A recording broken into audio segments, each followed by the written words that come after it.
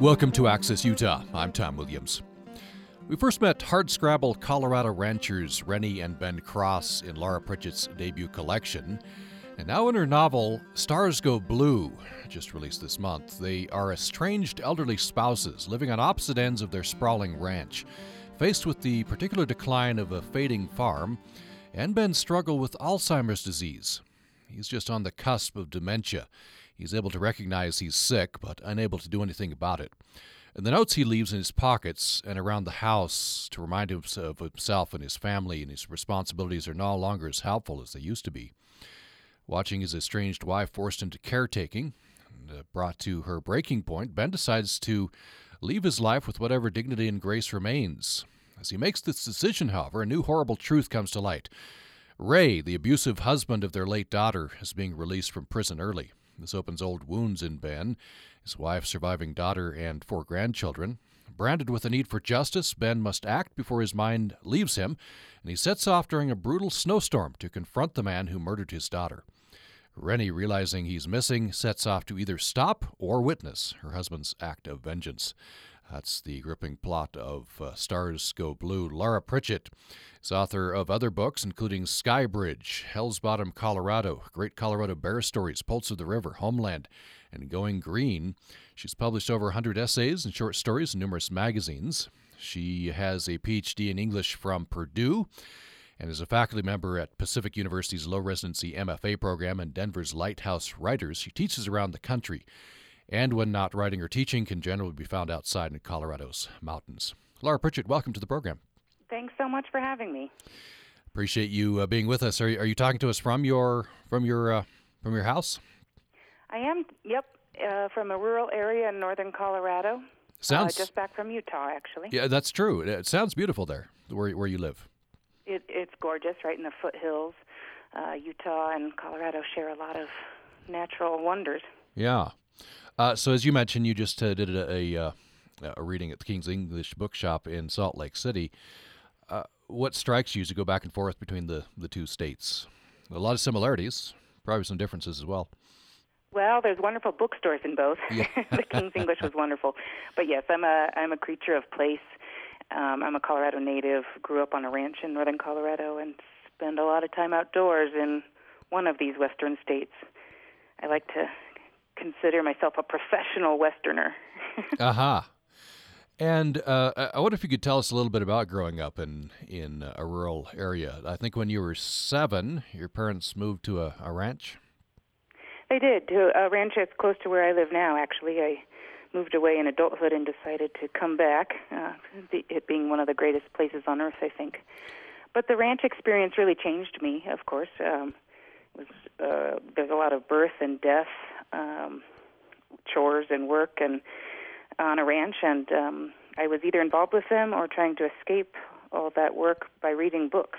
So literature and writing and outdoors are all very connected in my own mind. Sounds like a great childhood. Not bad. Yeah. Fly fishing and reading and hanging out with brothers. Yeah. And in fact, you were reading an interview that you gave a few years ago on Rocky Mountain News. Here's how you describe it. You say it was a beautiful thing, talking about your childhood on the ranch, because I was suddenly thrown into an outdoor world in which you come to understand life and death on a very real basis. Calves are dying in your kitchen, your cat's giving birth in your closet, there are raccoons running around and peacocks. You just learn to love the chaos of life. And you go on to say it makes you pretty sturdy in a wonderful way. I think it does. And yes, we had an unusual ranch in that there were peacocks and donkeys and raccoons and other wild creatures around, or other interesting creatures around, I should say. But yeah, I do think that growing up on a ranch, particularly this one, perhaps made me sturdy, which was helpful for my writing, because you have to be sturdy to be a writer, and I think you have to be sturdy to be a writer who's willing to tackle tough subjects and try to be as honest as possible, even if it makes you squirm or makes other people squirm. So I guess ranch life, you're confronting life and death, and I guess there are chores to do every day. The cows won't wait, that sort of thing. The work. What about it makes you sturdy? Well, I think that the thing that struck me the most as a child and later as an adult is just the willingness to look at death and birth head on and to find ways to reduce suffering and to be a part of that cycle of life. It sounds cliche, but it's not. There's just a lot of birth and death going on, and that really has been important to my writing. Also, it just makes me sturdy in the sense of anytime I get a rejection letter from a magazine or something, I think, well, it's not the same as watching a calf suffer and die. Puts everything in perspective. Yeah, I guess there's perspective there. You said you would climb into the barn loft and read. That's one way you'd escape from all the chaos. What did you read? I started reading classics early on, and I have my mother and librarians and middle school English teachers to thank for that. But in my first diary, I wrote, "I want to be a writer just like Laura Ingalls Wilder," and I wrote that at age 7. But then I remember reading a lot of Willa Cather. I read Les Miserables by Victor Hugo. I read a lot of Shakespeare early on. Because I had a teacher that helped guide me through it.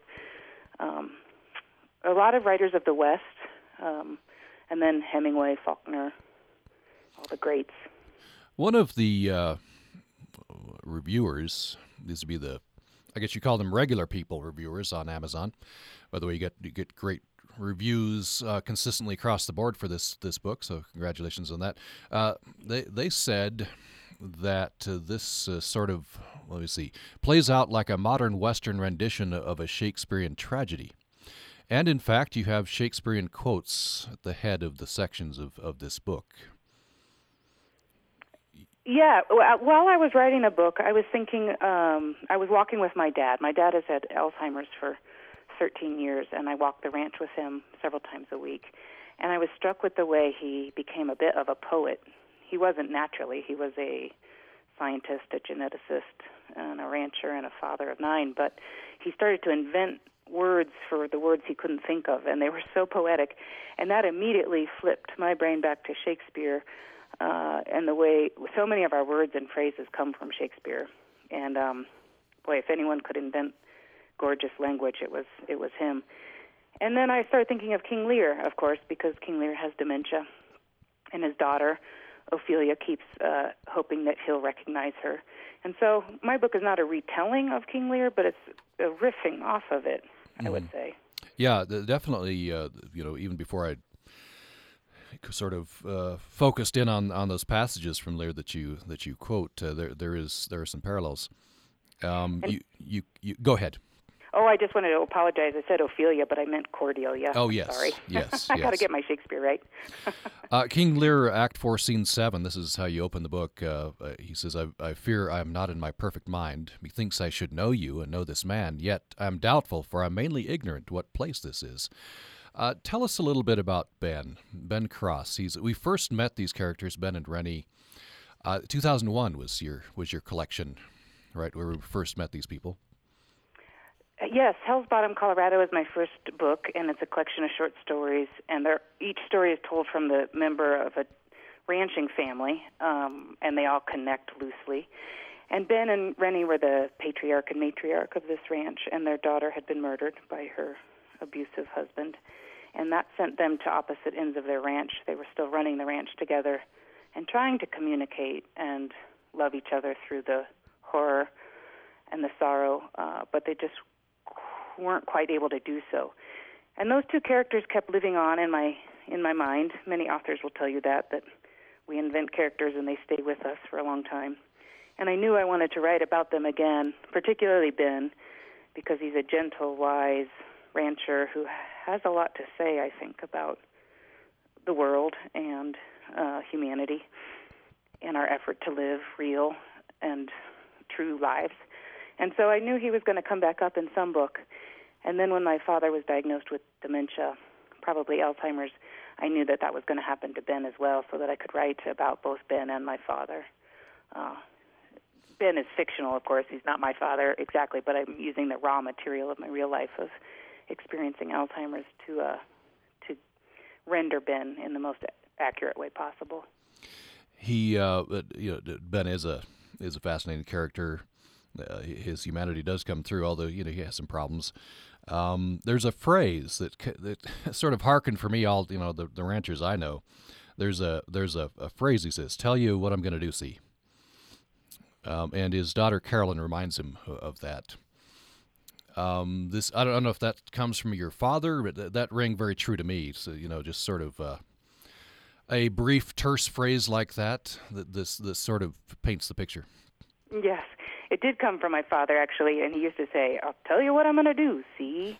And then it would be followed by, "I'm going to make you do the dishes," or "I'm going to ask you to go irrigate." Yeah.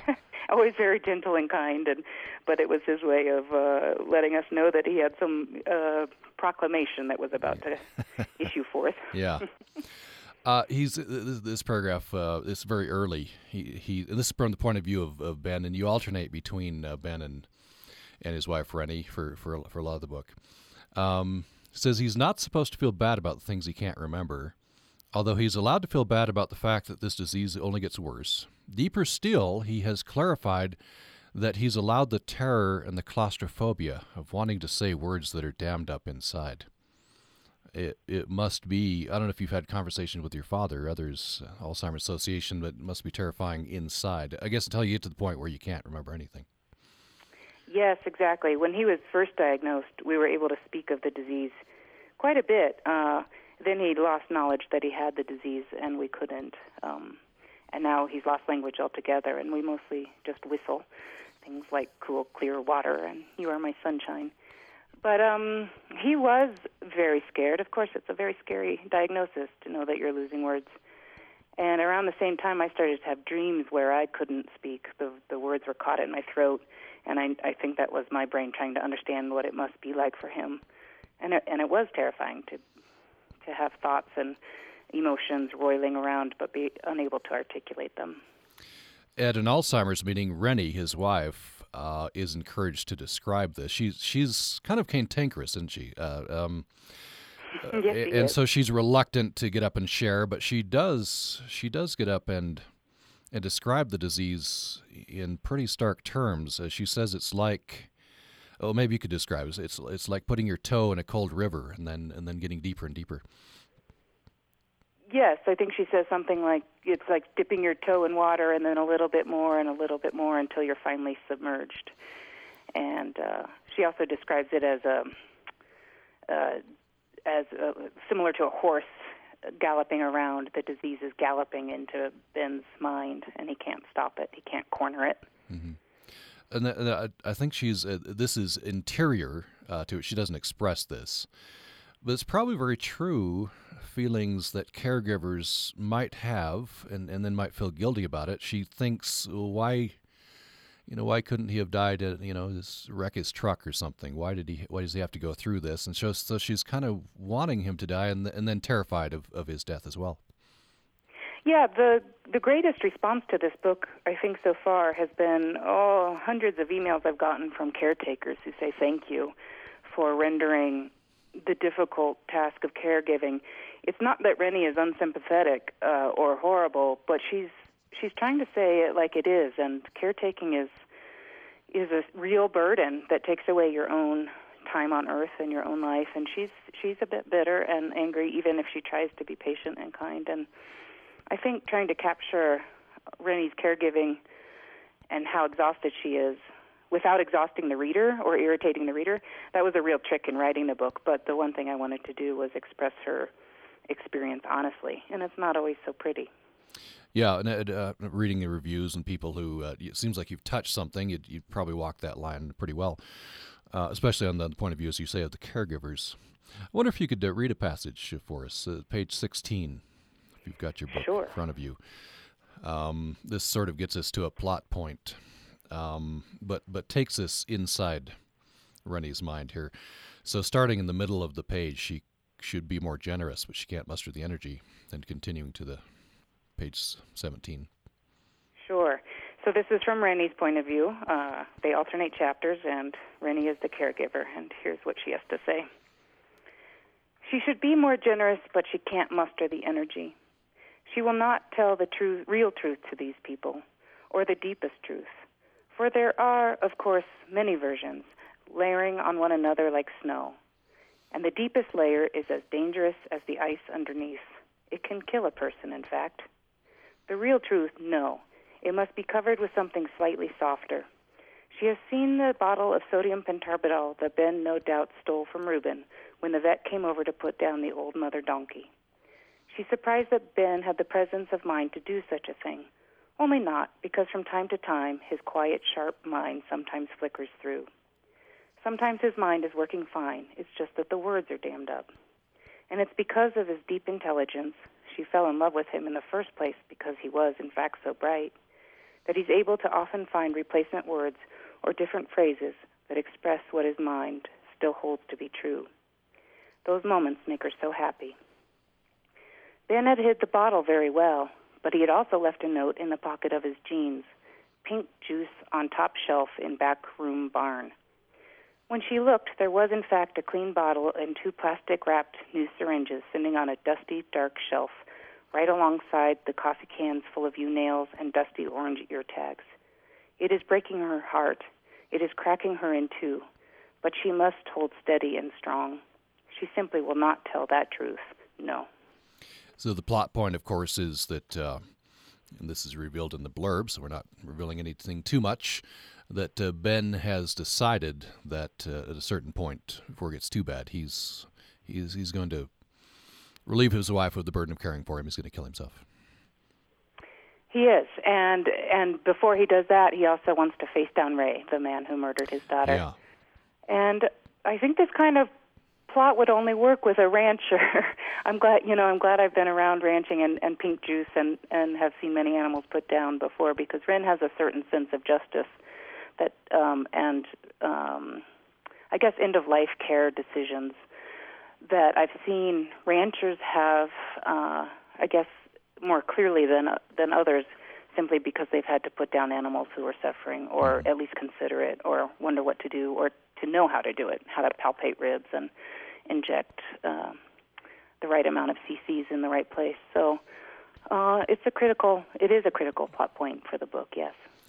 Later on, I'm trying to be careful not to give away too much, but you find out that I think if I've understood it correctly, Ben has written a note to himself to tell himself to trust this note, trust the person who's writing it, and it gives instructions on how to carry out the killing himself. That's right. He has a note, and he's written it while his mind was strong. And I was trying to speak to the different versions of the self that happen with Alzheimer's. I think one keeps changing and moving into new selves. And of course, I was also thinking of King Lear at the same time. There's a little bit of a parallel there, in that he keeps wanting to run the country and be his old self, and trying to remind himself of the power and prestige he once had, and yet he's changing. So there's a lot going on there with identity and trusting one's own inner core. Mm-hmm. There's the metaphor earlier that Renny uses that could apply here, the different layers of snow on ice, a lot of different layers there, a lot of different selves, especially apparent with the person with dementia. Exactly, yes. Thanks for noticing that. Yeah, that's meant to be a metaphor for his mind as well. Mm-hmm. There's a passage where he's, this from his point of view, and he's thinking about he's telling himself that he's done a lot of killing in his life, mostly out of mercy, sometimes not. And you just talked about that. Ranchers are involved a lot with death. They sure are, and good ranchers, and the vast majority of ranchers I know are good ranchers. Their primary goal, I think, is to keep animals healthy and to reduce suffering whenever possible. So. If you just joined us, we're talking with Laura Pritchett. She's an award-winning author, most recently a novel, Stars Go Blue, which describes an estranged elderly couple living on opposite ends now of their sprawling ranch, faced with the decline of their fading farm, and the husband, Ben's struggle with Alzheimer's disease. Renny, the wife, is a caregiver. Ben decides that he's going to end his life, and then they have a shocking news that Ray, the husband of their late daughter, is being released from prison early. And he went to prison for the murder of their daughter. And Ben decides that before he kills himself, he's going to exact vengeance on Ray. Very interesting, a lot of themes here. Laura Pritchett is with us for the hour, and we are going to talk more about this following a brief break. Programming on Utah Public Radio is made possible in part by our members and Crumb Brothers Addison Bread at 300 South and 300 West in Logan. Open Monday through Saturday until 3, offering a platter cookies and brownies, sandwiches and boxed lunches. Information at crumbbrothers.com. Hi, this is Bill McLaughlin, inviting you to join me in exploring the music of artists in exile, that extraordinary group of composers who came to America propelled by the Russian Revolution and then the rise of fascism and World War II. We gave these artists a safe port in a storm, and they gave us their music, from the concert halls to Hollywood sound stages. Artists in Exile, this week and next on Exploring Music. Weekday afternoons at 1 and Monday through Thursday night at 9 on Utah Public Radio. BBC.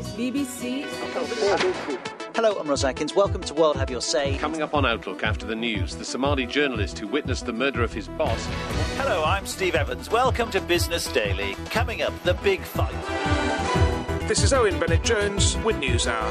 The BBC is your gateway to the world, and this is your BBC station. Monday through Saturday afternoons at 3 on Utah Public Radio. Thanks for listening to Access Utah. Laura Pritchett is my guest for the hour. She's an award-winning author, most recently of a novel, Stars Go Blue. It's set in Colorado, as are many of her works. That's where she lives, a beautiful place in northern Colorado. And the novel treats Renny and Ben Cross. They are an elderly couple, estranged, living on opposite ends of their sprawling ranch. Ben is facing Alzheimer's disease and is slowly receding into the dementia. He's decided to kill himself, and then news comes that Ray, the abusive husband of their late daughter, is being released from prison early. And so Ben goes out seeking vengeance. Renny, realizing he's missing in a brutal snowstorm, sets off to either stop or witness her husband's act of vengeance. It's the gripping plot of this novel. Laura Pritchett with us for the hour. You can join the conversation if you would like at 1-800-826-1495, 1-800-826-1495. Or you can join us at upraccess@gmail.com. We're on Twitter as well, at Utah Public Radio. So Laura Pritchett, this interviewer in this Rocky Mountain News interview, Patty Thorne's her name, she asked a question I think you maybe get a lot. Western writers do tend to get this, the people who set their novels as you do in rural Western America. Here's the question. People tend to idealize what they see as a sort of free-spirited life, but the rural characters in your fiction face all sorts of problems. And then you go on to talk about you're trying to represent the West as it really is. So what would you want to tell people about how the West really is? Well, I think we were in danger for a long time. Our literary West was in danger of mythologizing the West and being very nostalgic and painting it only one way. And frankly, for a long time there were only stories of men, and mostly stories of men, and they were quiet and stoic and had a sidekick and a woman, and that was the story, and those were good stories, and there's been a lot of great literature that came out of the West.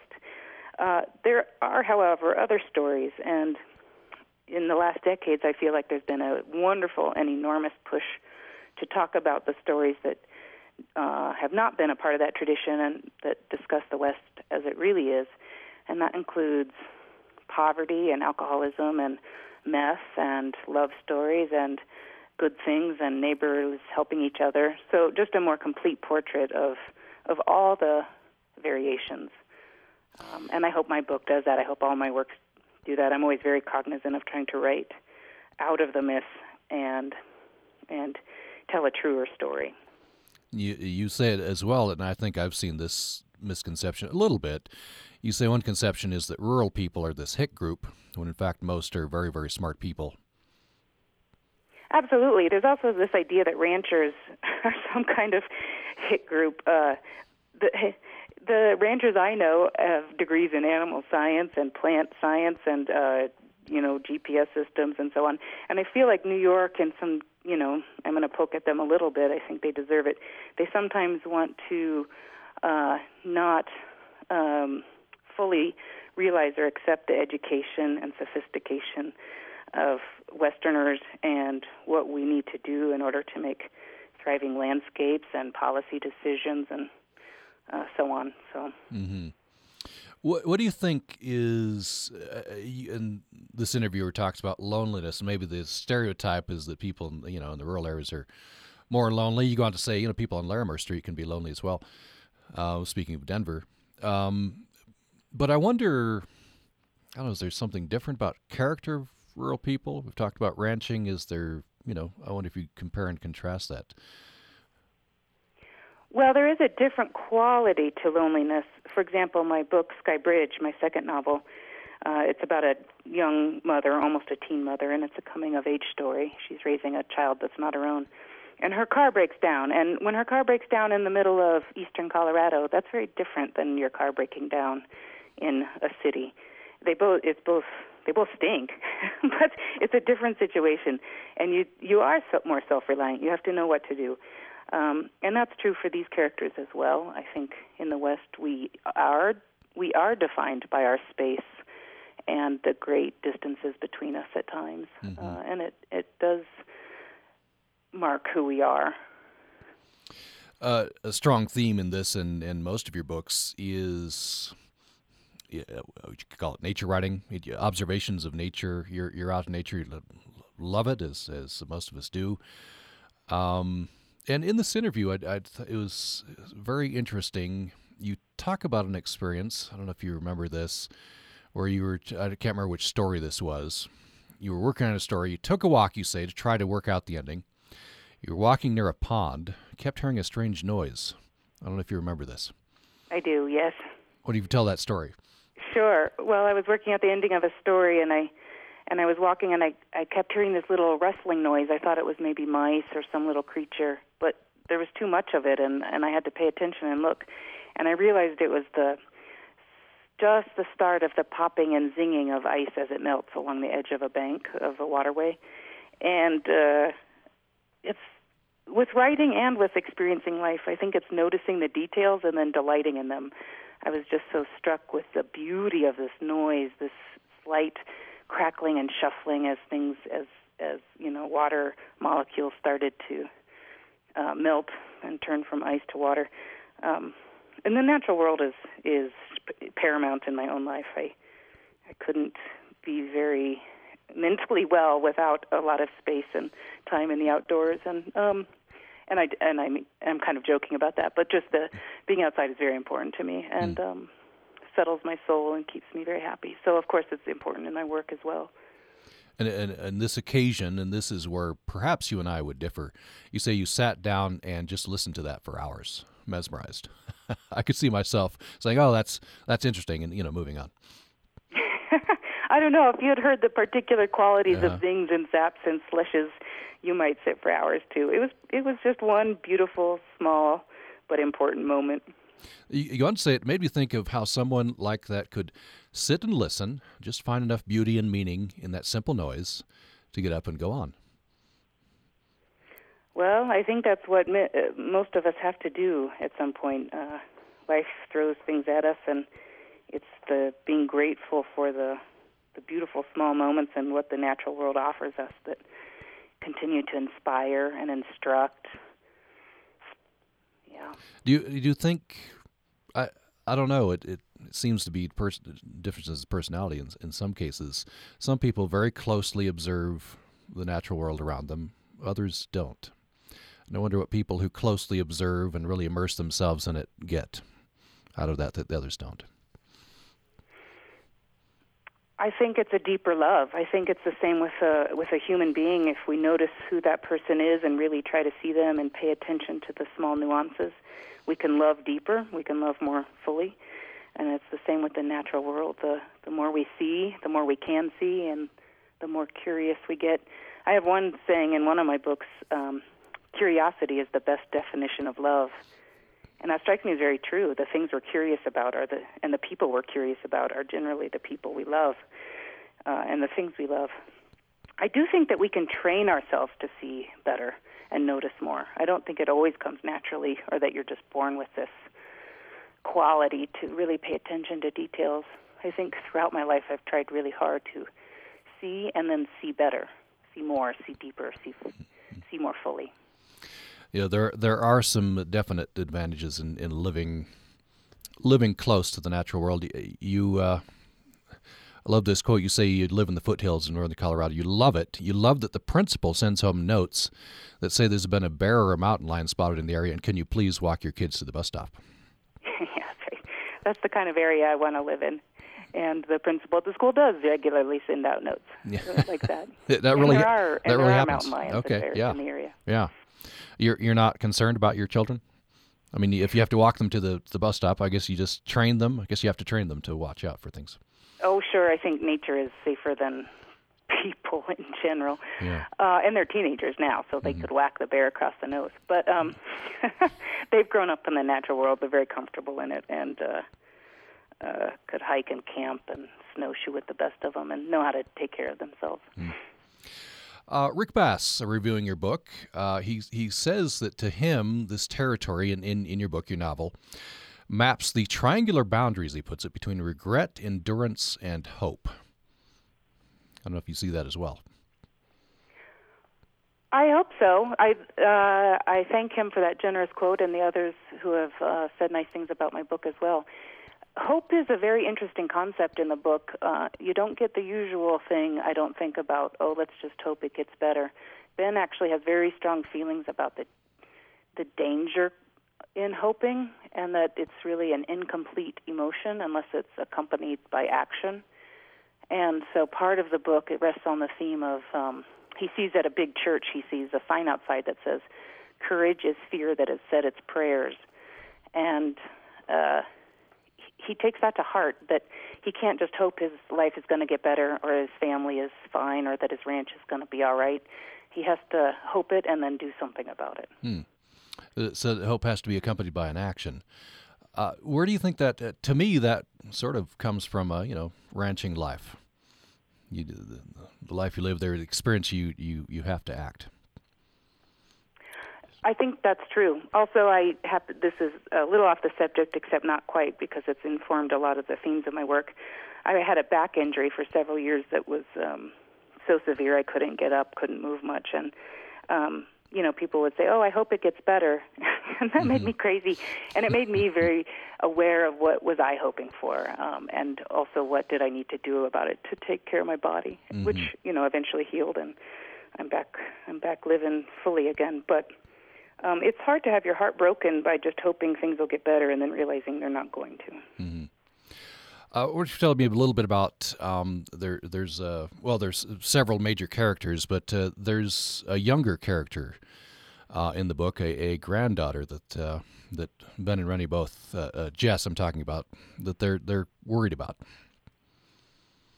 I do like Jess. I like all of the characters so much. I like Ben's poetic nature and Renny's kind of facts and figures, tough nature. And Jess is the quiet observer of the family. I think she loves fully and deeply, but quietly. And you find out near the end of the book that Ben has, many people with dementia start hallucinating as they get further into the disease. And you can't tell if he's hallucinating her existence or if she's really around helping him as he confronts himself and confronts Ray. But she's brave, but she's very quiet and kind of sits at the periphery of the book. I was very interested and touched by the relationship between Renny and Ben. Renny is sort of cantankerous and tough. Ben is sort of a gentle soul. He's fading into dementia. And you have a passage where, you talk about how Ben and Renny argued so they could look at each other and know what thoughts were transpiring.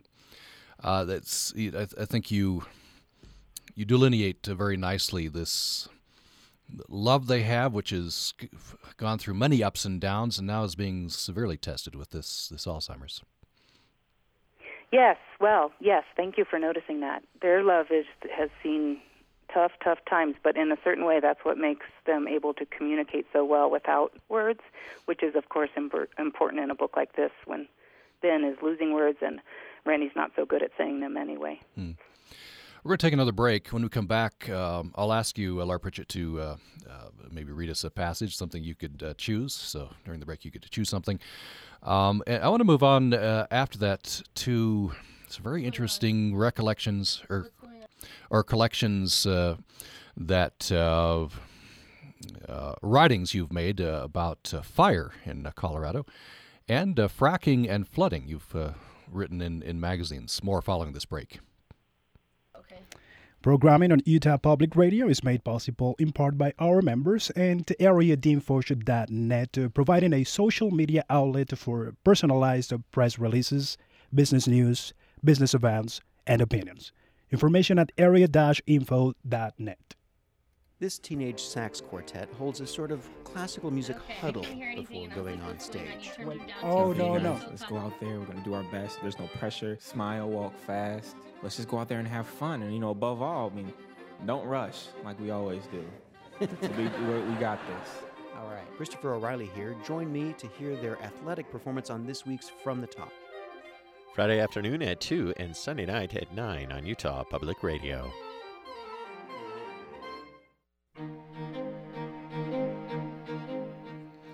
Thanks for listening to Access Utah. I'm Tom Williams. My guest for the hour is Laura Pritchett, who writes mostly about or sets her works in Colorado, where she lives. She lives in a beautiful area in northern Colorado. This particular book is about aging ranchers, Renny and Ben Cross.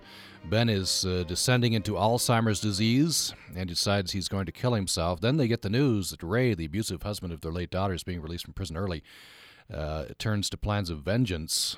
Ben heads out into a brutal snowstorm. Renny follows him, sets out to either stop or witness her husband's act of vengeance. And we have been talking about the novel Stars Go Blue. And I wonder, Laura Pritchett, if you have a passage you'd like to read for us. I would. Thanks for asking. If you don't mind, I'd like to just read the first opening paragraphs of the book itself, because I think it presents the situation and gives a sense of Ben's voice. Great. I'm just going to read from the very beginning. The fields are poured ice, rippled and waved as if a frozen lake. Ben considers the way the sun has melted and the earth absorbed the snow that fell months ago, which is how such strange patterns got created. But he also entertains the idea that his pastures have reverted in time to the great sea they once were. Ben has been partial to water, always, which is why life gets measured in terms of irrigation and rainfall and acre feet, and even the dry, rainless days needed for baling hay.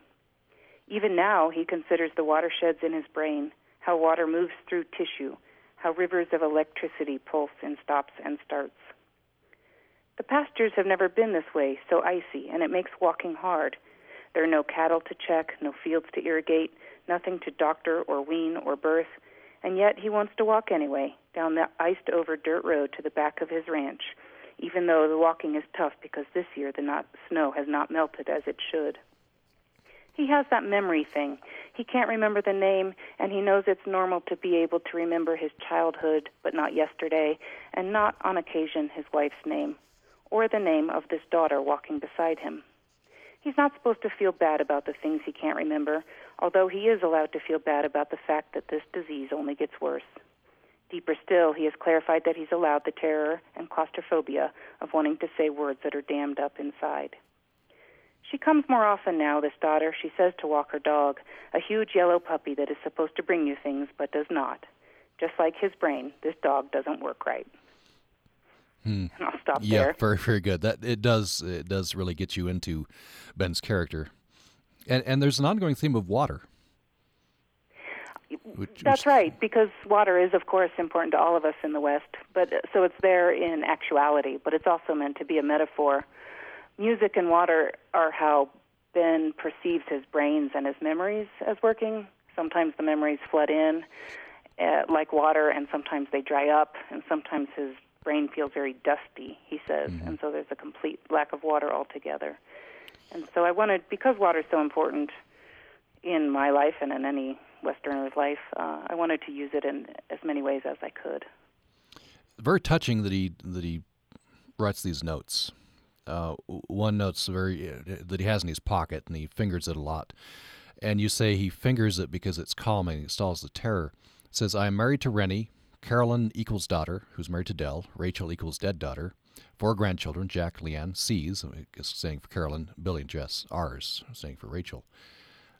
He handles this note, and I guess that helps him to, as you say, calming and stalls the terror.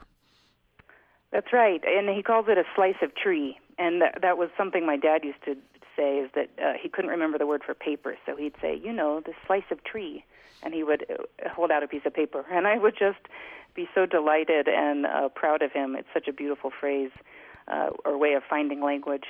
But all of us probably write lists to keep things straight, but it's true that people in early stages of Alzheimer's need and like lists, for the obvious reasons, is that the more sense you can make of your life and the more you can remember who you're responsible for and what you're supposed to be doing, the better you feel.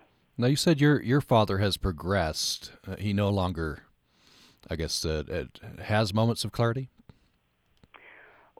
He can sometimes find language, and he'll, the other day he said, I don't know who you are, but you're a very nice young lady. And then he tried to tell me something, and I couldn't understand what he was saying, so we started to just whistle.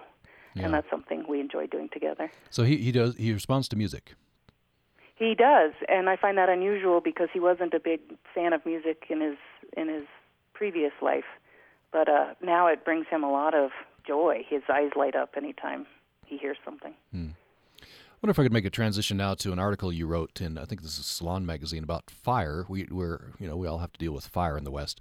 I think this is a couple of years ago, where your ranch, your parents' ranch nearby, was threatened by fire there in northern Colorado. You say in the article, my parents' ranch is nearby. By the time we arrived, other evacuees were already congregating at the lighted kitchen. Their animals were being unloaded too, a blind horse, donkeys, dogs. My mother made coffee. My father stood at the window watching the plumes of smoke, confused not only by his Alzheimer's, but by this sudden onslaught. Very confusing and must have been a terrifying time. It was. We've had quite a trial here in this part of Colorado, and as have many other people. We had fires one year and then flooding the next, and the flooding was particularly bad because there wasn't any, all the trees were gone in the root systems. There was just a lot of draining of dirt into the rivers, which made it even harder. So I've written about the fires and the flooding and how people have to keep using my parents' ranch as a go-to place. It's kind of a community hub of sorts, which is wonderful, but certainly confusing for my father when a whole bunch of people show up in the middle of the night with animals. And we drove out in the middle of the night after putting on the sprinkler system, and we had chickens on our lap and dogs and a computer and anything we could toss into our car at the very last minute. The fire was just coming down the mountainside right at us. So. And then you described the debates that always go on. And you say you purposely don't live up in the trees, for that reason, but yet the fire seems to find you or almost find you. But some complain about lack of prescribed burns. Some complain about lack of a preparedness plan. And then of course there's praise for the firefighters. That's right. Well, those of us in the West, because we live so close to the natural world, we're bound to be influenced by its natural needs, fire, flood, and so on.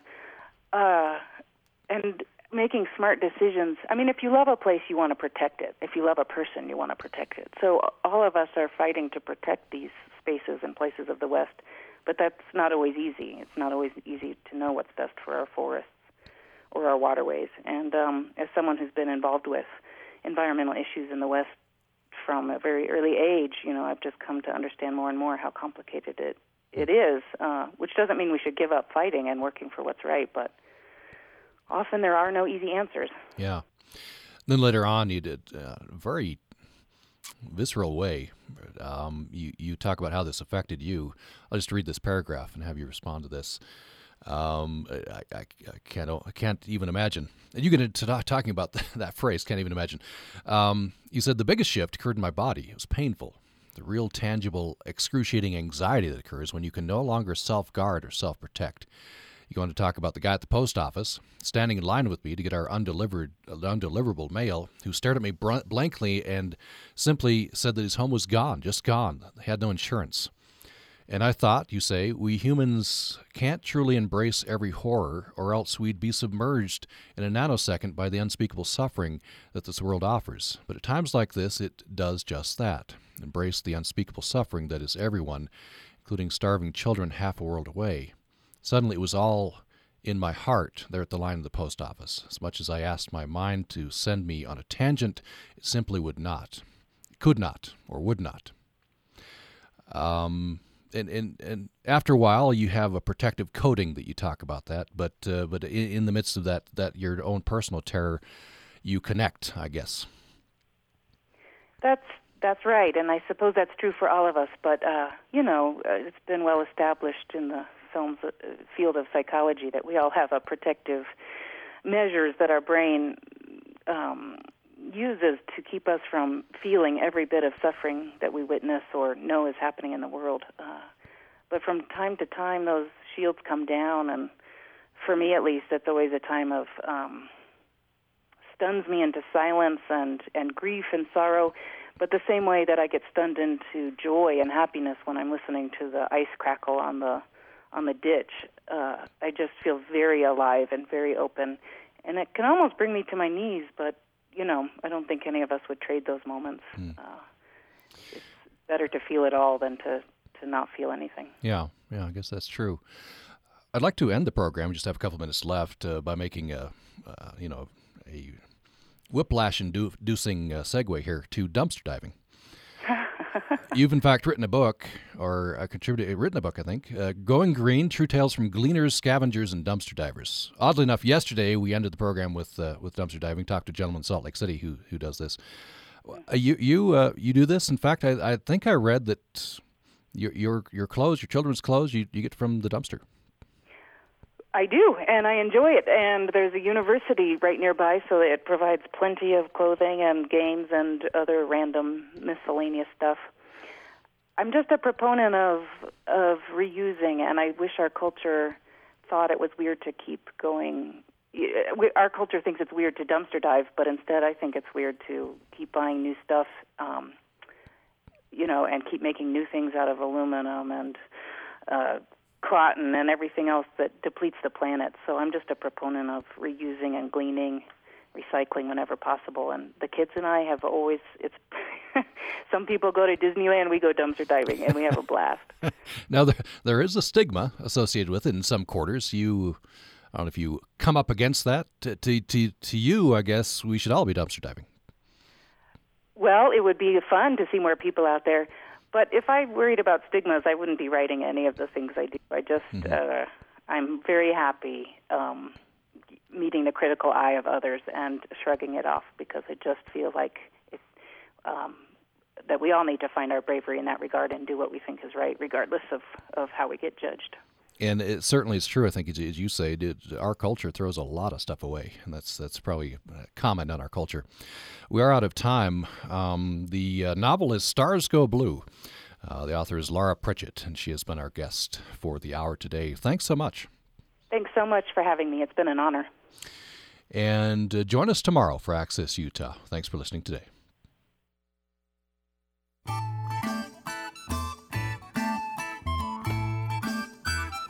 Deseret News columnist Steve Eaton. This is not what summer is supposed to look like. On December 31st, as you formulated your diet plan while eating nachos, you envisioned yourself relaxing on the beach right now and making nearby Bowflex models envious. Now, you're realizing that the 2 pounds you have lost so far aren't going to make it easier to get into a swimsuit. Your plan has not worked. The reason your diet has not worked is because it was made up by a skinny person. I like the books that fit people right about dieting, but just for the first chapter. It's in the first chapter that the author explains that it's not your fault that you're overweight. The only reason you are overweight is you have been neglecting basic dieting blood type principles long practiced by the wolverines in the wild. You've been ignoring the simple truths Mother Nature teaches us. It's when the details are presented that the trouble starts. One friend gave me a book that looked very promising. It told me that I wouldn't even have to diet to get fixed. I would just have to make lifestyle changes. I knew from past experiences that lifestyle changes is just code for stop eating pizza. Yet I wanted this book to work. It had a picture on the back of the book of a happy, fit guy just kicking back and relaxing on his lawn. All was well until I got to a chapter about working out. The author wrote that if you worked out intensely for 90 minutes and behaved yourself for a week, there was no reason you couldn't treat yourself to a heaping half cup of ice cream. A heaping half cup of ice cream? There's no such thing as a heaping half cup of ice cream. That's why I decided to share with you a simple diet designed by an overweight person that I know will work just as well as the Wolverine wild animal diet or any other diet out there. First, I'll share 2 foundational principles that you should understand. 1, pizza is good. God gave us pizza so that we could deal with political campaigns, reality television, and traffic without hurting each other. If someone tells you that pizza is bad and off limits, make her go sit in the corner and eat celery. Understand when you lose weight, skinny people will tell you that's just water. It's as if they think you went outside and spit for an hour just to impress them. If you lose weight, you lose weight, period. What I'm about to outline is not a lifestyle change. It is a diet. This is based on the premise that you truly want to lose weight. Here's how you lose weight on the Steve Eaton reality diet. 1, you should exercise and eat healthy things. When you're feeling strong, that's the time to run with it. Eat an apple, an orange, a salad, some twigs, or a frosted fruit tart.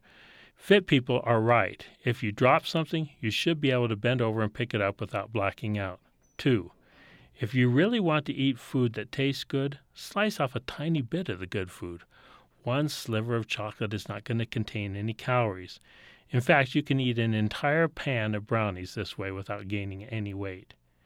If you are with judgmental fit people, don't eat tasty food in front of them. Tell them you're on a diet. Skinny people are very nice if they truly believe you're suffering. If you want to impress them, pull a piece of celery out of your pocket and turn down the chocolate cake. They love to see overweight people eat celery. You can buy a donut and chocolate cake on the way home. 5, don't go sharing this diet with your slender Bowflex friends. They will not understand it. It will make them seriously angry. Don't let them bother you. Just go buy a piece of celery for your pocket and don't forget to spit as you walk to and from the store. You're on your way to your own Bowflex body. Remember, it's not your fault that you're fat. You're only overweight because you have never heard of the Steve Eaton reality diet before. Now, go have some pizza. This is Steve Eaton.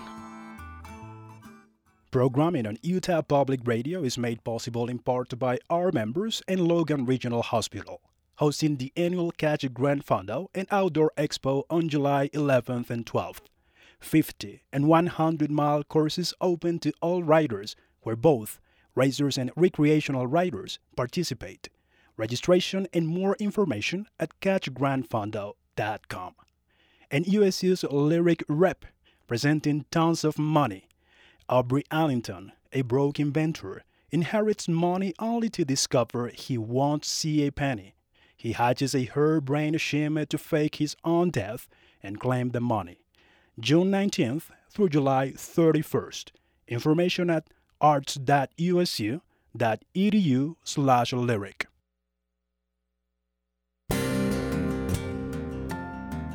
This is Utah Public Radio, KUSR HD1 Logan, KUSK HD1 Vernal, KUSL HD1 Richfield, KUST HD1 Moab, KCEU Price, and KUSU FM HD1 Logan.